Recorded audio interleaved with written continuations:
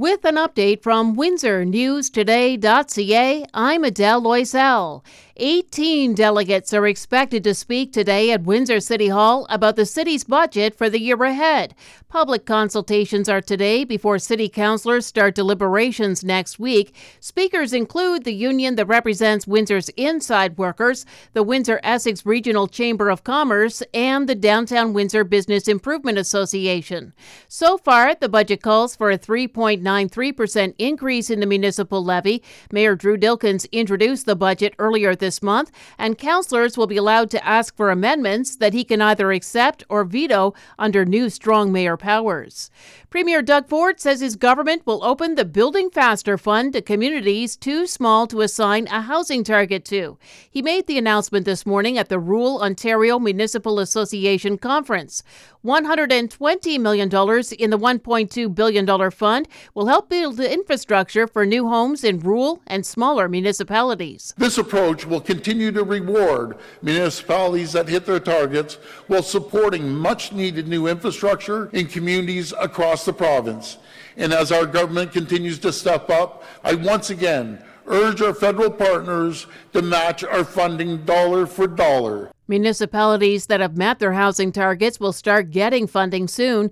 Whatever is left over will help cities and towns that haven't met their targets yet. Charges against a Windsor man in connection to the blockade at the Ambassador Bridge have been dropped.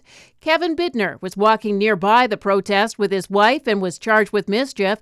He was in court January 12th and agreed to pay a $500 donation to the Chatham-Kent Hospice Foundation. He was set to go to trial in April.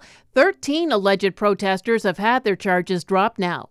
Canada's capping the number of international students it will take in. Immigration Minister Mark Miller announced this morning the number will be reduced by 35% this year and will be reassessed for 2025. The limit is temporary for 2 years. Global News says students in graduate studies and those applying for study permits at the elementary and secondary school level will be exempt. And a study by the Alzheimer's Society of Canada warns the number of people living with dementia will increase by 187% by 2050.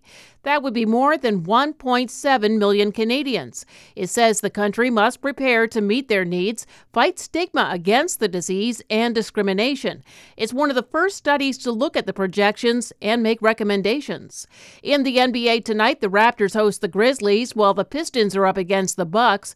The Leafs and Wings are off tonight, but there's 2 games featuring Canadian teams. The Jets play the Bruins and the Canucks host Chicago.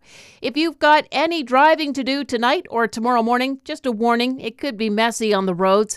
Snowy, windy, -3 this afternoon. Light snow or ice pellets this evening will turn into freezing rain or ice overnight, and that will turn into rain or snow tomorrow morning. We'll get up to 1 tomorrow. For more on these and other stories, go to WindsorNewsToday.ca.